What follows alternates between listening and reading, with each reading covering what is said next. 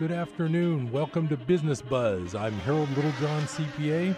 I'll be with you today, and I'm going to help you get through a maze of interesting business news. Business Buzz is always trying to help you at least have a good alternative view to some of your understanding of business, investment, money, things like that. This is, of course, for your entertainment only. I'm not a certified financial planner. I am a CPA.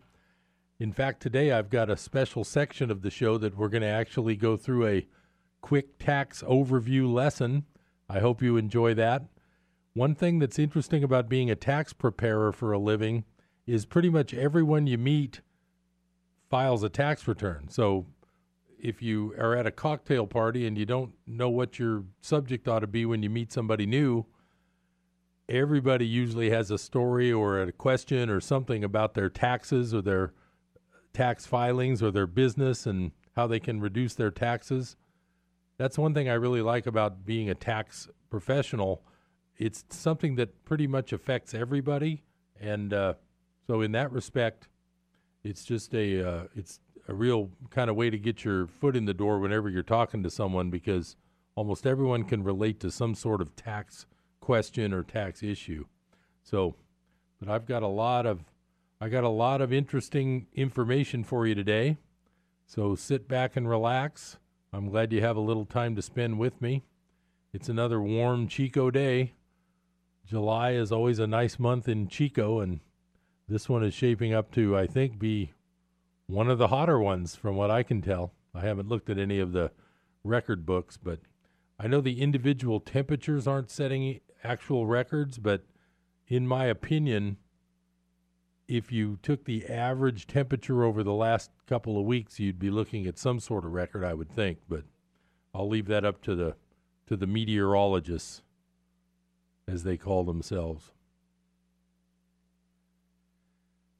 Getting back to business, the state of California has a lot of interesting businesses. I actually grew up in the East Bay. I believe it was probably when I was in grammar school, they opened a big GM plant in Fremont, California, which was south of where I grew up, but I used to drive by there all the time because the 880 freeway, we used to call it the Nimitz Freeway, we took it a lot whenever we went to San Jose, and I would drive by this giant GM assembly plant quite often. That is now the home of the Tesla car plant. And as you know, if you've been listening to Business Buzz, you know I have a fascination with Tesla and Elon Musk, just because I've just never seen a business the way this one seems to be going. And if I'm right, I don't know. I don't see where this business has that big of a future. Maybe I'm wrong. Maybe they'll prove me wrong. But the article I wanted to go over with you today to start out is titled, "Why Are Thousands of Teslas Sitting in a Field in California?" If you remember the last time we talked about this, I pointed out the fact that they had promised by the end of June to be putting out 5,000 cars per week as their goal and their requirement to make sure that they were on schedule to get all these cars built. And there was some issues there when they set up a tent next to their factory to finish off the production line to get the 5,000 out. And they called it the Factory Gate 5,000 Model 3s. And people were asking, well, what does Factory Gate mean? So let me just read you part of this article here. When Tesla finally met its Model 3 production run rate target, astute investors and analysts pointed out the use of the word factory gated in the company's press release. Not only did we factory gate 5,000 Model 3s, but we also achieved the S and X production target for a combined 7,000 vehicle week with an exclamation point, Musk wrote in an email to his staff that week. It was a term that Tesla hadn't used before. Now, thanks to a couple of sleuths on Twitter, we may have just found out what the term means. And that term they're talking about is this thing called factory-gated Teslas. Twitter Tesla sleuth I Spy Tesla, with the help of others, has been trying to figure out exactly where all these vehicles are winding up.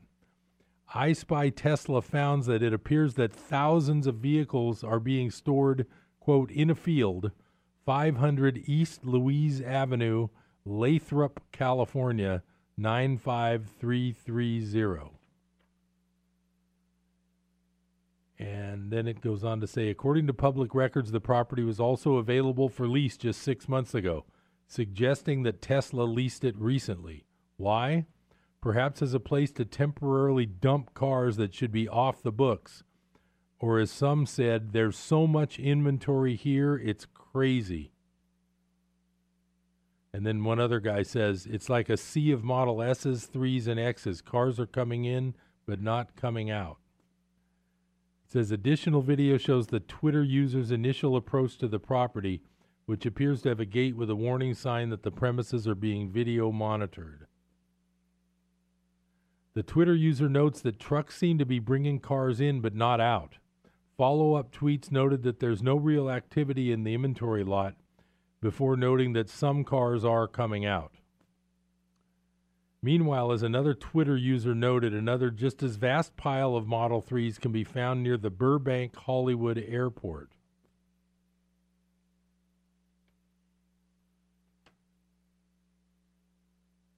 So it appears that these Teslas that are supposedly being finished are actually being stored in a couple of locations here in California. And one commenter on this thing was, Tesla is hiding Model 3s in an industrial place, which is apparently somewhere in California. Why not deliver them? Demand issues. So anyway, the article goes on to say, but why stash the cars there? Is it to optimize net working capital and give investors and auditors the impression of more liquidity than is actually available? Surely this will or should be one of the boring questions asked on the company's conference if PricewaterhouseCoopers doesn't ask first. Well, that would be their CPA auditors.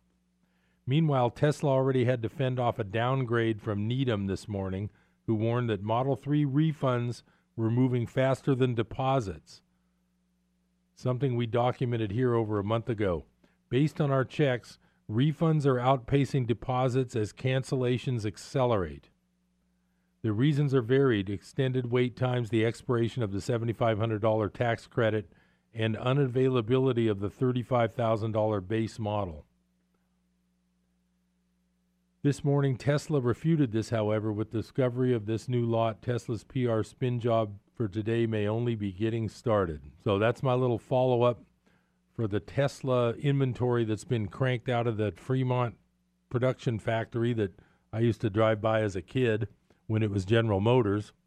And I find it very interesting to follow the Tesla story. And remember, the reason I point this out to you on Business Buzz is that you may very well own Tesla stock. If you have a retirement plan or a account at your broker and you've got stocks and mutual funds, there's a good chance the mutual funds you own Tesla, so you indirectly own it. Or you might own Tesla outright if you've had a broker that was helping you get the, helping you decide what to invest in. Now, the next article I wanted to share a little bit with you is from the Wall Street Journal. Tesla is seeking cash from its suppliers. Tesla has asked some of its suppliers to refund a portion of what the automakers already spent to help it become profitable, the Wall Street Journal reports. The plea raises questions about the company's cash position, which has dwindled following some production issues. A memo provided to the newspaper shows Tesla requested the supplier return what it calls a meaningful amount of money on its payments since 2016. The memo said all suppliers were being asked to help the company become profitable. The electric car company declined to comment on the specific memo, but confirmed that it is seeking price reductions from suppliers for projects, some of which date back that far. Well, that's almost 2 years ago now. Supply chain consultants told the paper that sometimes automakers will demand a reduction in price for a current contract going forward or use leverage of the promise of a new deal to get upfront savings. But they say it isn't unusual for an automaker to ask for a refund for past work. Well, wouldn't that be interesting? Maybe I could call my dentist or something and ask him to send back part of the money that I paid him 2 years ago for what he gave me. It's never occurred to me, but I guess this is another brilliant innovation by Mr. Musk and Tesla. It's simply ludicrous, and it just shows that Tesla is desperate right now. Dennis Virag, a manufacturing consultant who has worked in the automotive industry for 40 years, told the paper. Tesla has been burning cash at a rate of about $1 billion a quarter and finished the first quarter with $2.7 billion in cash on hand. But it has struggled to balance its desire for growth with the expense of launching new vehicles and building out infrastructure to support its business. Well, that's not a good sign. If you're invested in a company that is writing a letter to suppliers asking them to send back money that they've received from that company over the last couple of years to go into making cars, that to me is that's a bit of a red flag. That's all I'll say about that. It sounds like a bit of a red flag. My next topic, I haven't really visited this lately with you very much. I think it's something you need to be aware of. I think it's important, and some of you may be directly involved in this. A lot of you may be indirectly involved. I would consider myself indirectly involved because I'm not a retired person. I don't have a government pension, but a lot of my clients do. If they were to have trouble with their government pension income, they might have trouble affording things like tax preparation service and paying me to help them. In that respect, I'm indirectly involved in this next topic. I haven't talked about it much lately, but it's always around. It's sort of like one of those background noises where you don't really notice the air conditioner humming until it stops. And then you realize how nice it is not to hear it anymore. That's kind of like this topic. It's always there. It's always there, and you might not want to think about it, but it's always there. The title of this article is called Public Sector Pensions. The Parasite Devours Its Host. And this is authored by a man named John Rubino via the dollarcollapse.com. The Wall Street Journal recently highlighted a better method of analyzing the impact of public sector pensions on state and local budgets. And the subtitle here on this section is called Why Your Pension is Doomed. A new study shows that benefits are rising faster than GDP in most states. Now remember, GDP is gross domestic product. The countries have gross domestic products, and of course each state would have its own gross domestic product. We were talking a week or so ago, I was telling you about the debt levels going up to 240 trillion around the world, while gross domestic product is not keeping up with the rate of debt increase. This is sort of the similar thing. These states have pension debt increasing all the time without a corresponding increase in gross domestic product. In other words, they've got outgo, but they're not going to have the income to make it work. This is a problem that everybody faces. It's definitely a problem that is going to exacerbate any kind of issues going forward. Most of these pensions count on good rates of return from things like treasury bonds, but with low interest rate environment, they can't make a safe return, so they're gambling on things like Tesla stock. I'll be right back after this first break, and I'm going to continue talking about the public sector pensions and the trouble those are going to cause. I'm Harold Littlejohn, CPA. Stay tuned to Business Buzz. I'll be right back. Rockhouse Dining and Espresso, now featuring Jamming for Jesus, a Christian jam night, Saturday 5 to 8 p.m. Rockhouse is located only 2 miles past the hardware store in Yankee Hill on Highway 70. Originally built in 1937, Rockhouse has served as a restaurant, tavern, shower house, barbershop, a gas station, and a cafe. Serving yummy and creative vegetarian offerings as well as a fantastic Reuben and French dip sandwich. Yum! Don't forget the awesome iced coffee and fruit smoothies. Rockhouse is looking forward to hosting more Christian musicians. Enjoy dinner specials every Saturday night at Rockhouse Dining and Espresso. That's Rockhouse Dining and Espresso on Highway 70 in Yankee Hill.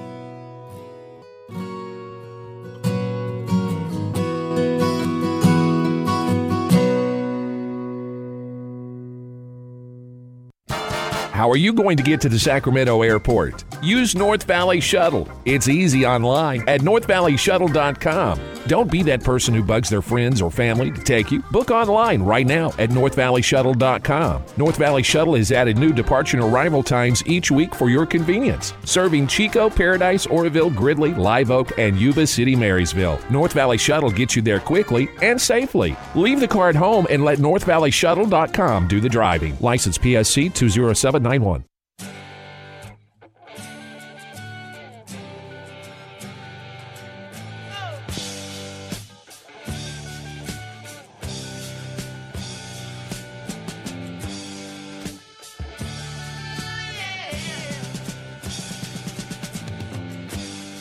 Welcome back to Business Buzz. This is Harold Littlejohn, CPA. Where were we today? Oh, yes, the good old pension bubble. I was explaining that pensions are rising faster than GDP, and I'm just going to continue from this article under the section, Why Your Pension is Doomed. Pension costs are soaring across the country, and government unions blame politicians for underfunding benefits. Low, if only taxes were higher, state budgets would be peachy. The real problem, as a new study shows, is that politicians have promised over-generous benefits. In a novel analysis, the Illinois-based policy outfit WirePoints compared the growth rate of state pension liabilities relative to state GDP and fund assets. Most studies have examined unfunded pension liabilities, which is the difference between current assets and the present value of owed benefits. But this obfuscates the excessive pension promises that politicians have made. Then this article actually has graphs, and it just shows the gigantic spread between the pension, the unfunded pension, the accrued pension liabilities versus the GDPs, and it really doesn't look good. It shows New Jersey. It's got a 176% increase in accrued pension liabilities and only a 41% increase in GDP. New Hampshire, accrued pension liabilities up 175%, GDP up 51%. Oh, this is not looking good. Illinois, accrued pension benefit liabilities up 162%, GDP up 50%. Now, Nevada, you'd think they're doing so well, right? Accrued pension liabilities in Nevada, 146% up, and GDP's only up by 61%. And then it goes on to show Minnesota also. So this is the basis of the problem. According to the study, accrued liabilities, how much states are on the hook for, between 2003 and 2016, grew more than 50% faster than the economies in 28 states and more than twice as fast as GDP in 12 states. Leading the list are the usual suspects of New Jersey, Illinois, Connecticut, New Hampshire, and Kentucky. Between 2003 and 2016, New Jersey's pension liability ballooned 176%. Unions blame lawmakers for not socking away more money years ago, though lower pension payments helped them bargain for higher pay. The reality is that New Jersey's pension funds would be broke even had politicians squirreled away billions more. Ditto for Illinois, where the pension liability has grown by 8.8% annually over the last 30 years. Yet when the Illinois Supreme Court in 2015 blocked state pension reforms, the judges rebuked politicians for inadequately funding pensions. The solution, according to unions, is always to raise taxes, but no tax hike is ever enough because benefits keep growing faster than revenues.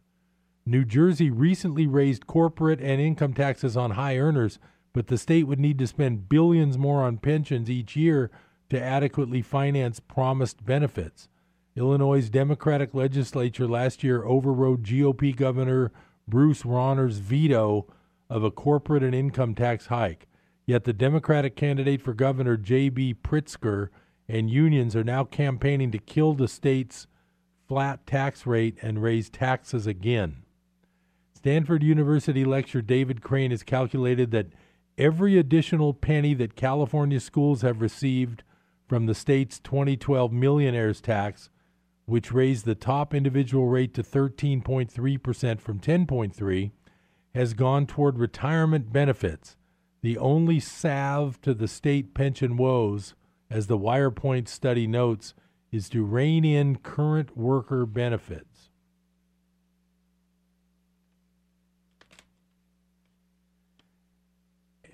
And the promise can be made, and was made a long time ago by FDR, among many others, that the whole idea of public sector unions is misguided.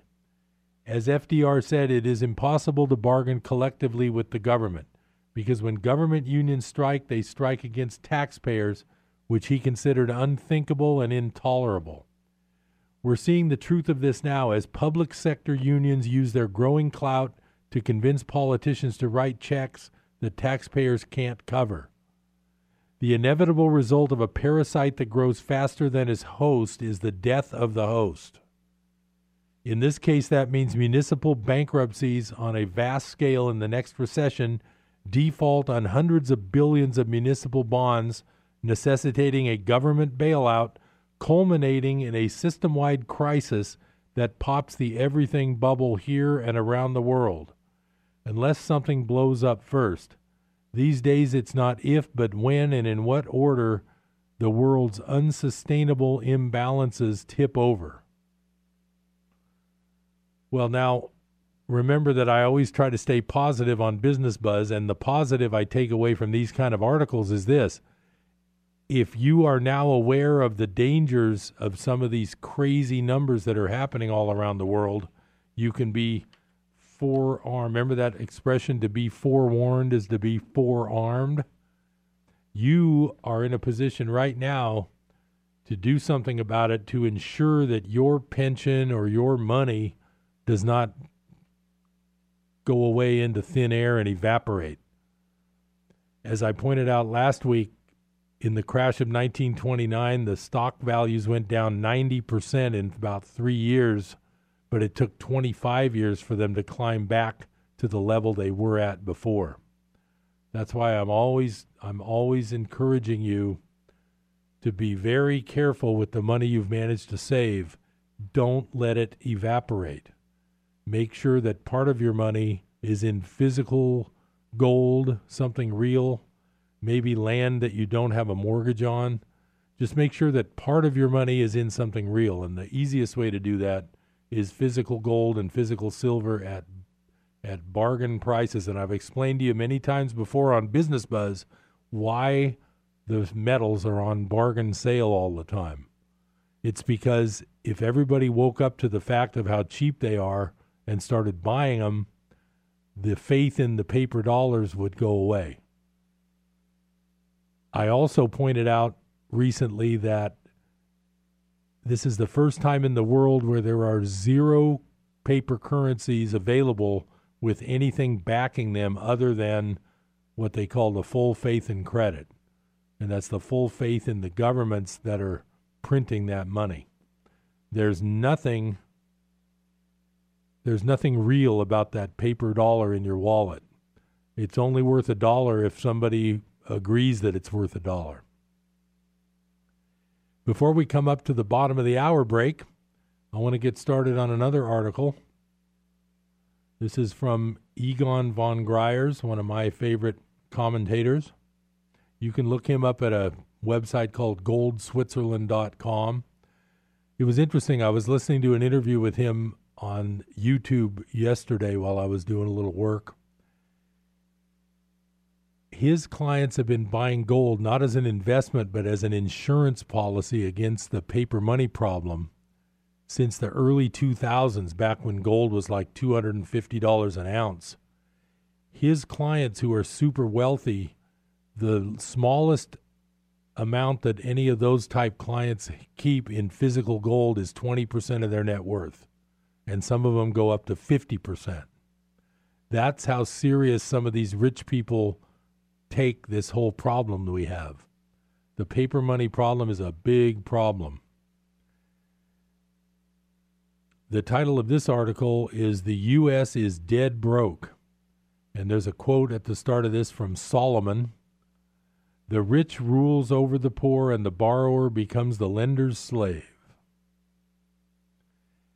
I'm coming up on that bottom of the hour break. Stay tuned with Business Buzz. We're going to get into some more interesting article discussion. I'm going to educate you a little more. I'm also going to give you a quick tax lesson overview, since I'm a tax professor, and we will go over some income tax basics. I'll look forward to seeing you after this break. This is Harold Littlejohn, CPA. Stay tuned to Business Buzz.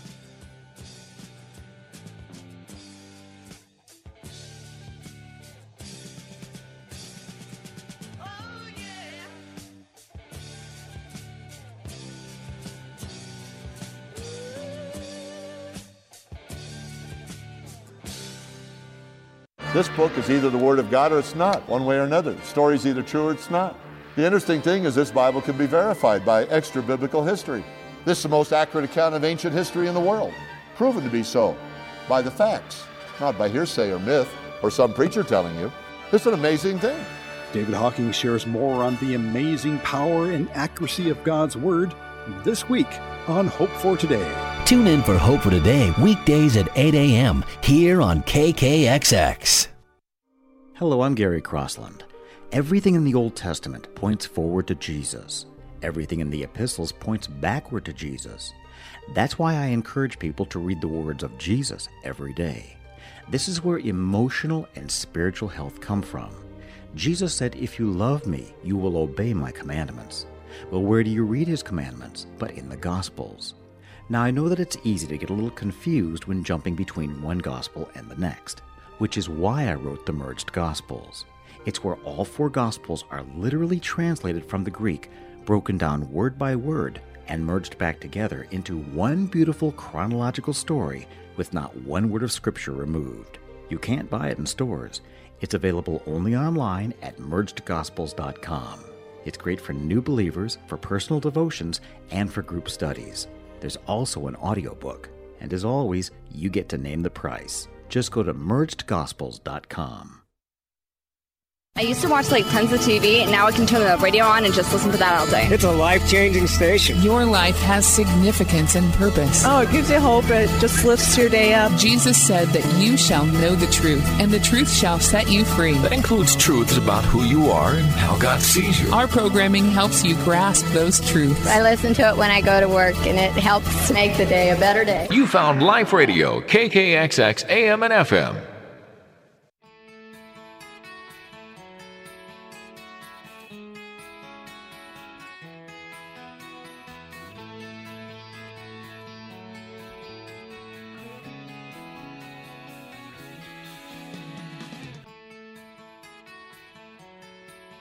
Welcome back to Business Buzz. Harold Littlejohn, CPA, at your service. If you ever need any help with taxes, you need a second opinion, you need someone to review something, you can call me 895-3353. I offer a free initial consultation. It might be over the telephone. It might be in person. We can discuss whatever problems you may be having. Sometimes the problems seem worse than they really are. There's ways to fix most things. I was reading from an article called "The U.S. is Dead Broke." And here's the way Egon von Greyerz, here's the way he presents his little allegory. This is the story about Debtor, a newborn American baby. Debtor has just been born into the greatest economy in the world, a land full of promises and opportunities. This is what his parents tell him. But unbeknownst to Debtor, he has been giving a very bad start in life because the parents haven't told Debtor, and how could they, since they are not aware themselves, that he starts life with a massive debt burden that will grow manifold during his lifetime. Subtitle: The American Debt Slave. King Solomon's words will ring true for almost every American born today.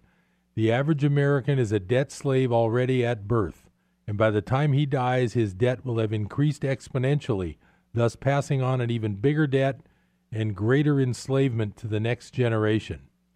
This is a vicious circle that has gone on for just over 100 years. A very small elite has become incredibly wealthy, and the masses have become enslaved by private and government debt. For the majority of people, it will be impossible to extricate themselves from this massive debt stone around their neck. Instead, they will add to the debt by taking on more debt. The next subtitle is U.S. debt going from 21 trillion to 43 quadrillion.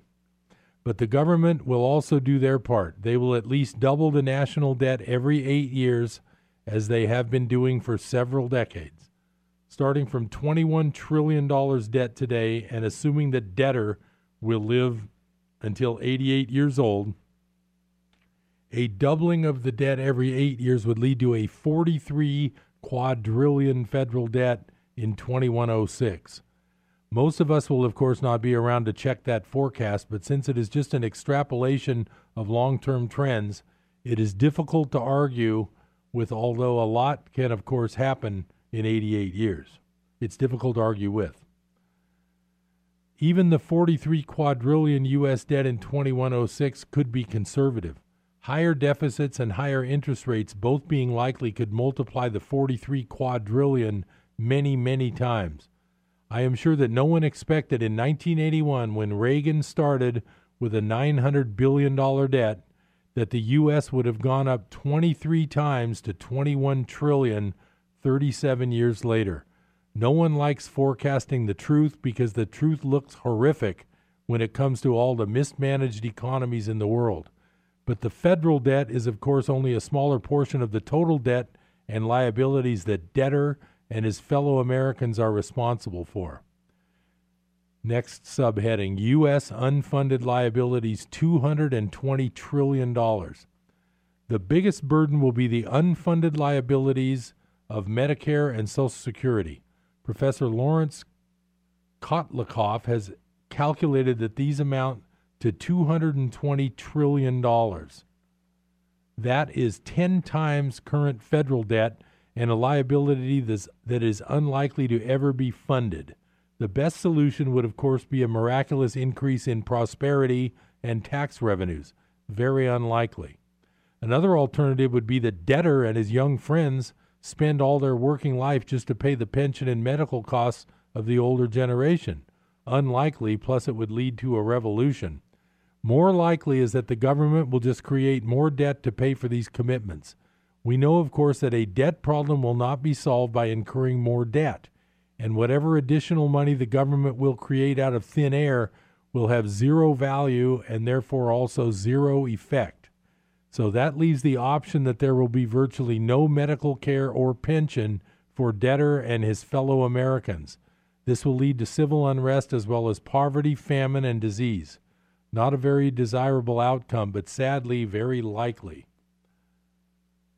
If we take the U.S. population of 325 million, Debtor will be responsible for his share of all outstanding government debt and unfunded liabilities. That means 1/325 millionth of 21 trillion, or $65,000 of debt, is what Debtor starts off with as a baby. He clearly didn't deserve that, and nor can or will he ever repay it. Debtor also needs to take responsibility for his share of unfunded liabilities, which is 1/325 millionth of $220 trillion, or $650,000.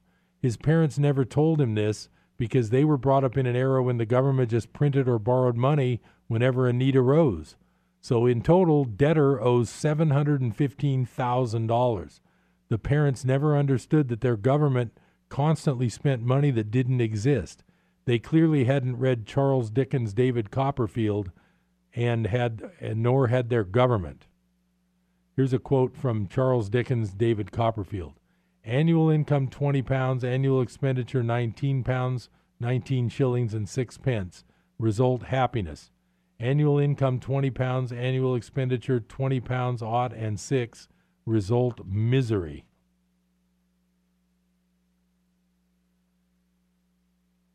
Next subheading is the primary aim of a government is to be reelected. The government never told debtors' parents that it always spent more money than it had and that this eventually would lead to misery for the U.S. and for virtually every American. The government could, of course, not tell debtors' parents and the U.S. people that it totally mismanaged the economy. The principal aim of the U.S. government, as well as most governments, is to be reelected. And the best way to achieve that is to buy votes by bribing the people. But this has been a costly affair since the U.S. government has not been able to make ends meet since 1960. Thus, for almost 60 years, the U.S. government has spent more money than it has collected from taxpayers in order to buy votes. Once the newborn debtor comes of age, he will, of course, argue that he didn't incur the debts and liabilities, and therefore he will refuse to pay them. It obviously doesn't matter if he refuses or not, as he is not in a position to even pay the interest on the liabilities.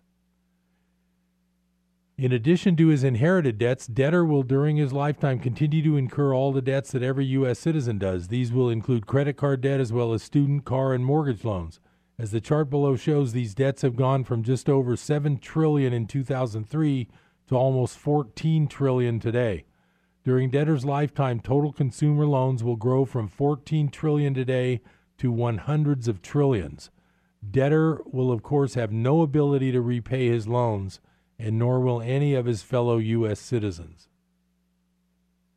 Many debts are likely to be forgiven by the government. What most people don't understand is that their government can't just wave their magic wand and forgive or write off debts without consequences. Someone will always have to take the pain of making debts disappear, whether it is savers, pension funds, or other investors. On the other side of a debt is an asset which will decline in value proportionately to the debt. So when debts disappear, whether it is by defaults or write-offs, there will simultaneously be an implosion of asset values. The U.S. is dead broke. The U.S. government, as well as many other governments, have for over half a century bribed the people with Social Security, welfare, and medical care at the expense of future generations. Debtors' parents or their fellow Americans never understood that the country couldn't actually afford the standard of living that it was providing. The common belief in all Western economies today is that the government will always take care of you. No citizen ever asks, where is the money coming from? So I'm just going to kind of skip a little bit forward because we're coming up on the last break before the quarter hour. So what is the solution? Well, there isn't any. The U.S., together with many countries in the world, is leading its people to perdition. This will include massive debt defaults and a deflationary implosion of most asset values. So we'll come back to that after the break.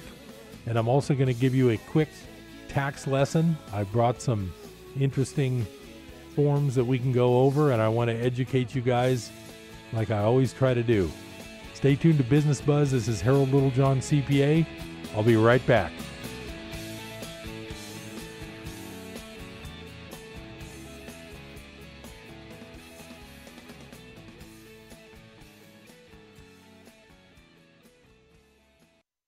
Young Diamonds.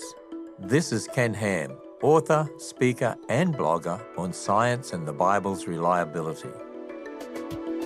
Diamonds are thought to be one of the oldest substances on Earth, and they are, but they aren't billions of years old. They're formed in creation rocks, so they're only about 6,000 years old. Now, you've probably heard of carbon-14. Often used as a dating method, it can only last for tens of thousands of years. After that amount of time, it will have completely decayed. but researchers have found carbon-14 in diamonds. Now follow me here. If they're really billions of years old, there shouldn't be any carbon-14 left. But there is, and they're too hard to have been contaminated. They're not just beautiful, they point to the truth of the Bible's history. Got questions about the flood, geology, and more? Visit our faith-affirming website at AnswersRadio.com. You'll be equipped and encouraged at AnswersRadio.com. 180 over 111, and I had a stroke.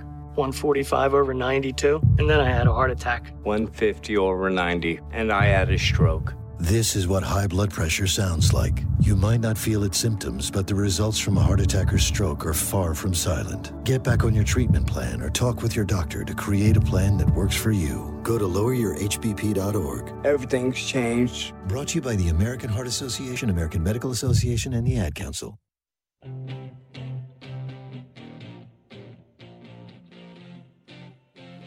Welcome back to Business Buzz. This is Harold Littlejohn, CPA. I was finishing up this article called "The U.S. is Dead Broke." It says, what is the solution? Well, there isn't any. But before that, governments will separately try to save their economies by printing unlimited amounts of worthless money. This will, of course, not save the economy, but instead lead to hyperinflation and collapsing currencies. As a side note, don't forget I've been telling you about Venezuela, where 1 ounce of silver would probably buy food for your family for a month or two, but I don't think anybody has any.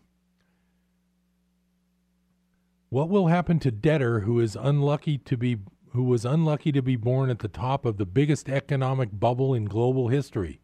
The good thing for debtor is that all his debts together with the country's debts will disappear in a black hole. So will also his savings and investments, but he is unlikely to have any. So debtor will have a tough start in life. Hopefully during his 88 years, he will have a chance to rebuild his finances. Just imagine if his parents had just a little bit of foresight and gave him some gold. Even a small amount would make a very significant difference to his life. So that's the summary of that article. And like I say, these aren't negative articles, they're positive, because I'm telling you that it's not too late for you to cover yourself and make sure you have some sort of insurance for the coming collapse of the paper money. It's coming. Nobody knows exactly when, but it's coming. So I promised you a tax lesson. I do tax year-round. People are on an extension at my office. We have extension returns. We have business returns. So taxes are year-round for me. They may not be for you, but it's always a good idea to plan ahead for future taxes, and summer's as good a time as any. So what I wanted to do today was I've basically just brought a copy of a 1040 and an itemized deduction Schedule A, and I just wanted to run through, just for a few minutes here, some of the basics of what you need to think about. Now, here's the thing. The Form 1040, the first section is the income section. Now, unfortunately, that's the part where you have to list what you've earned. And remember, the overriding rule for the U.S. tax code is any accession to wealth, in other words, any income of any kind that you have, unless the tax code says it's not taxable, it's taxable. That means that you need to figure out if there's a way you can take some of your taxable income and somehow make it the type that isn't taxed, of which there are some of those in the tax code. Of course, we don't have time today to go through all the details, and that would probably bore you to tears and start you on a nap today. But I just want to let you know the first page, the income section, you have to pretty much list your income. One good thing is the Social Security benefits, which have a line of their own. Now, I'm looking at the 2017 tax form. They've kind of done a little bit of a sleight of hand. In the 2018, the tax form itself has less lines, but there's just more lines on backup sheets you'll have to do. It didn't simplify it that much, but I'll explain the things that you need to know. So one nice thing is Social Security benefits on line 20A. There are times when none of your Social Security benefits are taxable, and that number depends on what your other income looks like. it's too complicated to try to explain verbally on a show like this. Suffice it to say that if you don't have a lot of other income, you probably won't pay much tax on your Social Security and maybe zero at all. That's the general rule. But if you have other income at the same time you're earning Social Security, then up to 85% of your Social Security gross can be forced to be listed as part of your taxable income. The main thing to remember about that Form 1040 is the income section is at the start, but there's two real good sections after that. One is called the adjustments section, which is at the bottom of the 1040, and the other one is the deduction section, which is the top of page 2 of 1040. So, like I say, I don't want to beat a dead horse, but I did want to just kind of guide you through the 1040 form so you kind of understand a little bit more about your taxes. Now, on the bottom of the front page, these are the good deductions because they get to take things off right on the front page. Everything you can take off on the front page lowers the number at the bottom of the front page, which is called adjusted gross income. And there's tons of things that happen on your tax calculation that get affected and usually negatively affected by a large adjusted gross income. So the more deductions you can get on the front page, the better off you are. We're going to talk about second page deductions in a minute, but the best deductions are the ones that occur on the front page, so they go into the calculation of that adjusted gross income, which is a very important figure for a lot of different calculations. And the main things on the front page are teachers get a $250 expense for classroom supplies. That's not a large dollar amount, but it's kind of nice. That goes on the front page. If you're self-employed, you get to deduct your health insurance premiums on the front page. If you put money in an IRA, you get to deduct those on the front page. Let's see what else. Oh, health savings accounts. Those are real handy. If you can qualify for a health savings account, you can turn most of your medical expenses into deductible amounts. And the big one on the front page is the IRA deduction. If you are able to put $5,500 a year into your IRA, or if you're over age 50, $6,500 a year, you get to take that right off of the front page. It's a real good spot to reduce your taxes with. So the front page lists your income, then it'll list what's called adjustments to income. Now the second page, the main player on that we're going to talk about today is called itemized deductions. Here's the catch. The 2018 law just raised what's called the standard deduction. So the way itemized deductions work is you get to list what they allow you to list on this page, which is medical, taxes, interest, charitable contributions, job-related expenses, and those are the main sections. Now, the job-related expenses are gone as of 2018, so I won't talk about those. But the big ones on this page is usually the home mortgage interest, property taxes, income tax withheld on your W-2, and charities. Here's the catch. In the 2017 and prior, you list those, and if those come up higher than the standard deduction, you use your total. The 2018 tax law has made the standard deductions a lot higher, so there's a lot of people that won't even need to use that itemized deduction page in the future as far as 2018 and forward.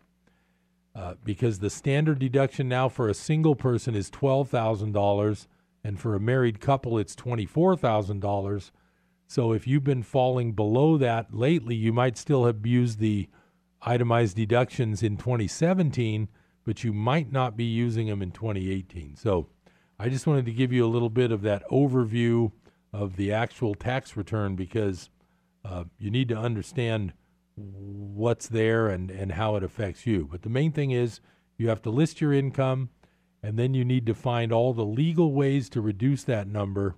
And the best way is on the front page, and the second best way is on the back page, which is called itemized deductions. And again, if you need any help with taxes, I offer a free consultation. My number is 895-3353. You can call me anytime. If I'm not there, you can leave a message. I'll get back to you, and we can talk. You might have tax issues. You might have questions. You might not have any now, but you might have something coming up. You might be selling a house or something, and you need to know some answers. I'm the person you can call. And I've said before, there's lots of good tax professionals in Chico, but I'm one of them, and I'm available with a free consultation. So if you need help, give me a call, 895-3353. Well, I've only got a few minutes left. It's been another very, very fun day for me. I hope you've had a good day being hopefully entertained and educated a little bit. And anything scary in my articles about pensions and debts and Teslas, remember that's a positive, because I'm giving you forewarning. When things happen, you need to be prepared. So when things do happen, what would be better than to be able to just pretty much take care of all your problems automatically just by simply shifting your style of thinking? My upcoming book, Miracle Business Method, helps you do that. What I'd like to share with you today, just for the last couple minutes here, is Lesson 5 from the workbook in A Course in Miracles. This isn't my book, but this does play a part in shaping my book that I've written, and I use a lot of these theories with that. And this one is particularly helpful whenever you get feeling bad, anxious, uptight, new problem pops up, like I was explaining last week. They always do. The purpose of the world is to give you problems. Lesson 5 in the workbook is titled, I Am Never Upset for the Reason I Think. I'm just going to read this lesson.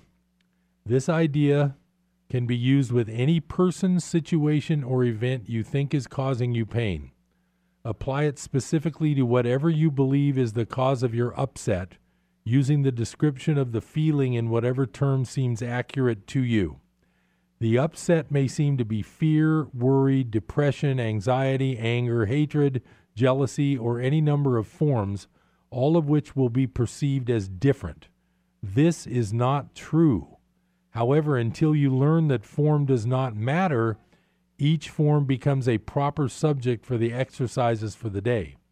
Applying the same idea to each of them separately is the first step in ultimately recognizing they are all the same. When using the idea for today for a specific perceived cause of an upset in any form, use both the name of the form in which you see the upset and the cause which you ascribe to it. For example, I am not angry at blank for the reason I think. I am not afraid of blank for the reason I think. But again, this should not be substituted for practice periods in which you first search your mind for sources of upset in which you believe and forms of upset which you think result. In these exercises, more than in the preceding ones, you may find it hard to be indiscriminate and to avoid giving greater weight to some subjects than to others. It might help to precede the exercises with the statement, there are no small upsets. They are all equally disturbing to my peace of mind. Then examine your mind for whatever is distressing you, regardless of how much or how little you think it is doing so. You may also find yourself less willing to apply today's idea to some perceived sources of upset than to others. If this occurs, think first of this. I cannot keep this form of upset and let the others go.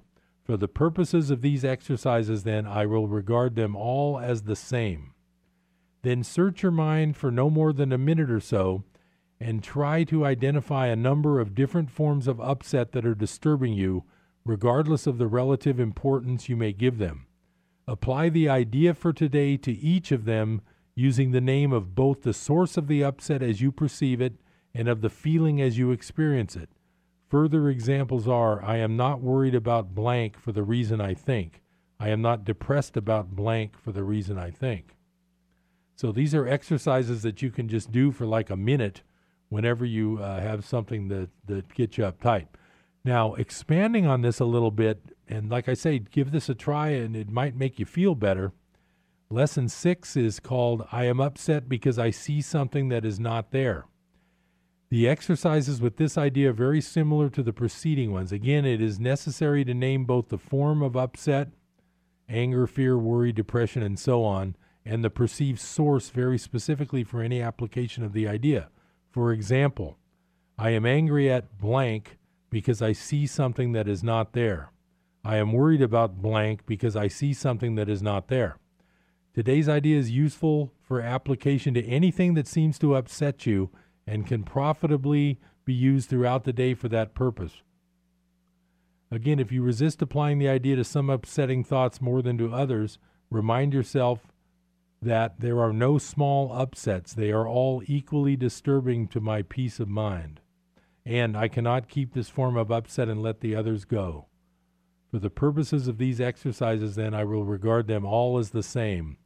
Well, that's it for Business Buzz today, but if you feel something happens to you today that gets you upset, just say, I am upset because I see something that is not there, and see if that makes you feel better.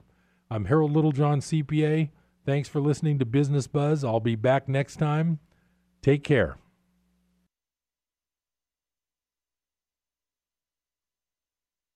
KKXX, Paradise. K280GL, Chico. And K283AR, Chico, Yuba City, Marysville.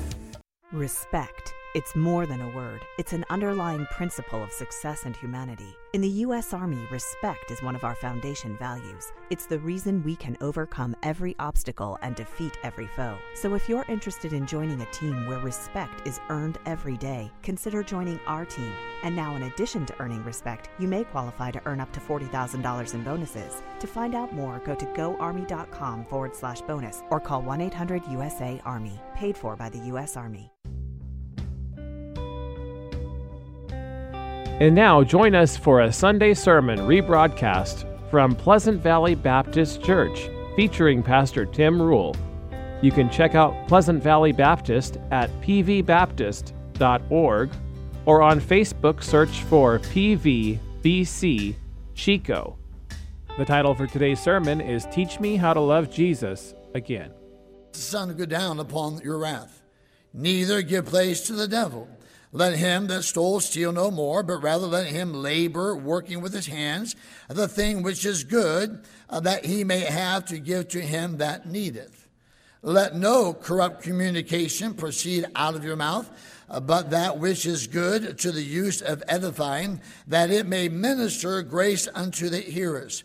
And grieve not the Holy Spirit of God, whereby ye are sealed unto the day of redemption. Let all bitterness and wrath and anger and clamor and evil speaking be put away from you with all malice. And let's read verse 32 together. Ready? And be ye kind one to another, tender-hearted, forgiving one another, even as God for Christ's sake hath forgiven you.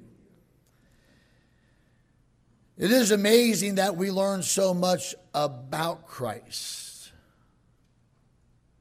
and live so little like him. It's for all of us. It's for all of us.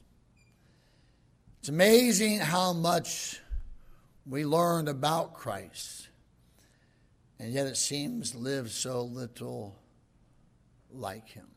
This whole Bible is contrary to the way we live. The Bible says, pray for your enemies. I'm not going to do that. The Bible says, bless them that curse you. I'm not going to do that one either. Be nice to those that, I'm just telling you, I'm like everybody else.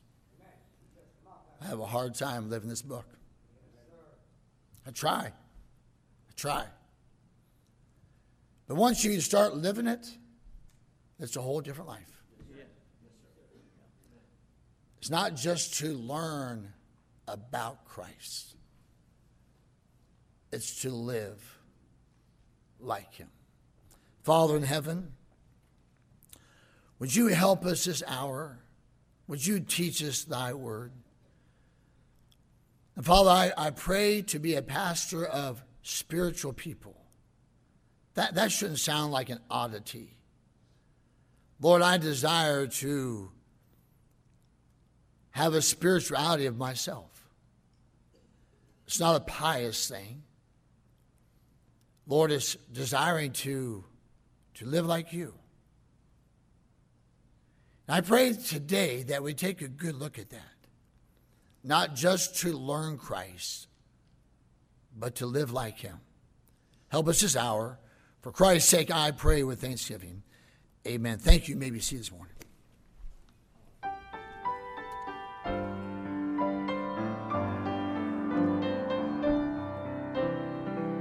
I present you to Jesus. He's the Son of the highest. He created the heavens, threw the world into space, put the stars in their places, shaped the mountains and valleys, then made man for his glory. He's the God of all grace. But the evil one tempted, we were trapped by his cunning. We were helpless before him, with no power to defend.